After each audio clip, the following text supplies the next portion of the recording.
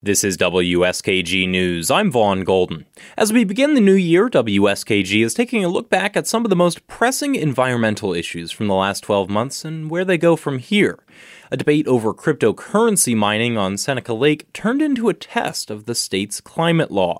The New York DEC is currently considering whether to renew an air pollution permit for Greenwich Generation. The environmental regulator is concerned the natural gas-burning power plant will prevent the state from reaching its goals to reduce greenhouse gas emissions. Those are legally enshrined under the state's climate law, the CLCPA.